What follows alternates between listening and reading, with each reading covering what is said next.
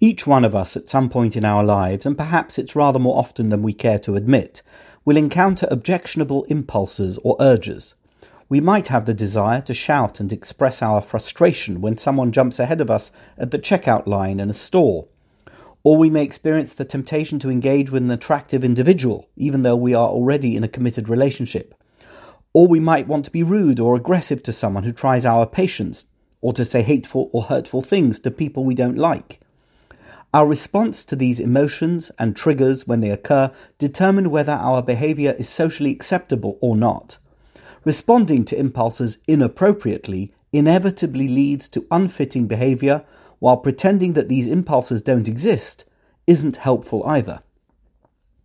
The originator of modern psychology, Sigmund Freud, suggested that this glitch in the human condition is best addressed in the form of sublimation. We all employ sublimation to manage unwanted impulses in a socially acceptable manner by converting our negative impulses into behaviors that are less harmful and, in some cases, beneficial.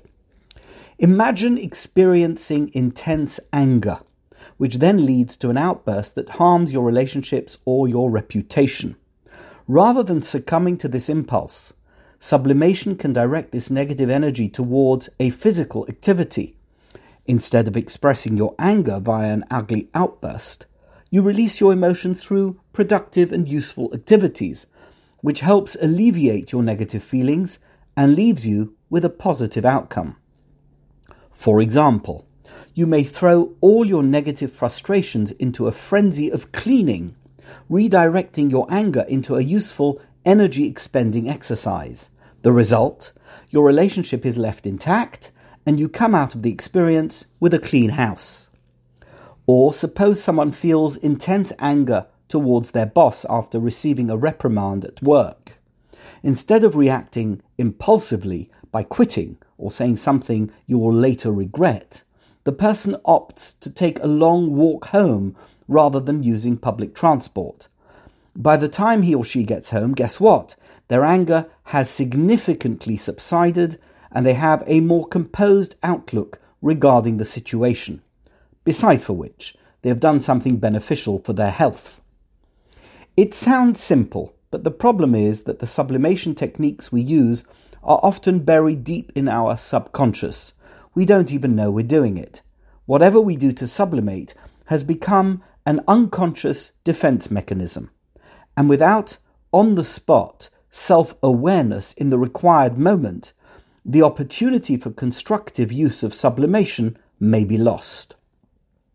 Modern psychology proposes therapy as a useful tool to consciously and mindfully channel negative impulses into positive actions so that we can produce positive outcomes in a wide variety of life situations. Becoming cognizant of one's impulses and desires can be enormously beneficial in guiding them towards healthier outlets, and a professional therapist can help someone discover their repressed inclinations and facilitate their appropriate expression. While it is undoubtedly true that modern science has developed sophisticated definitions and complex terminology to describe and chart this important part of the human experience, in reality, the Jewish faith got there first. One of the most fundamental aspects of Judaism is the existence and observance of Shabbat, a day-long break from the activities of ordinary weekdays. The Torah regularly repeats its instructions regarding Shabbat, although each time the duty to observe Shabbat is mentioned, it is always noticeably different. And in Parshat Mishpatim, the Shabbat directive has a slightly peculiar anomaly. Sheshet yamim ta'aseh ma'asecha, uvayom hashvi'i tishbot, leman yanuach shorcha v'chamorecha. 6 days you shall do your activities, but on the 7th day you should desist, in order that your ox and your donkey may rest. It is hard to reconcile this reasoning as the primary motive for God's directive for Shabbat observance. After all, most people don't own oxen or donkeys, and even for those who do, it is hardly reasonable to think that their Shabbat is all about giving their animals a break. The late Rabbi Abraham Tversky both a distinguished rabbi and a highly regarded psychiatrist, therefore proposes a totally different reading for this verse, one that identifies Shabbat as much more than a day of rest. The great luminaries of the Mussar movement, who created the guidelines for Jewish ethical standards, correlate the ox with unbridled strength and energy, while the donkey is seen as a symbol of obstinacy and indolence. All human beings possess certain character traits that are more pronounced than others. Some people are more ox than donkey, while others are more donkey than ox. But whatever your particular trait, it can always be channeled towards something positive, or, alternatively, if left unchecked, it can result in self-destruction.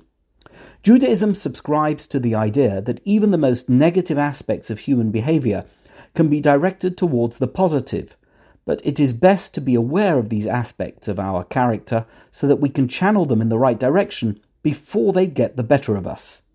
The trouble is, who has time for introspection and reflection? The activities of our daily lives are simply too absorbing, and so God gave us Shabbat. 6 days you shall do your activities, but on the 7th day you should desist. Shabbat allows us the time to think about who we are and how we might find ways to best channel our ox and our donkey. Rather than talking about animals in the barn, the Torah is teaching us that Shabbat is an opportunity for self-improvement, a quiet moment of respite from the hubbub to consciously sublimate so that all aspects of who we are, whether we are ox or donkey, can feed into the best possible version of ourselves. Because, as it turns out, Shabbat is not just a day of rest, it is a day we have been gifted each week as an opportunity to engage in personal growth.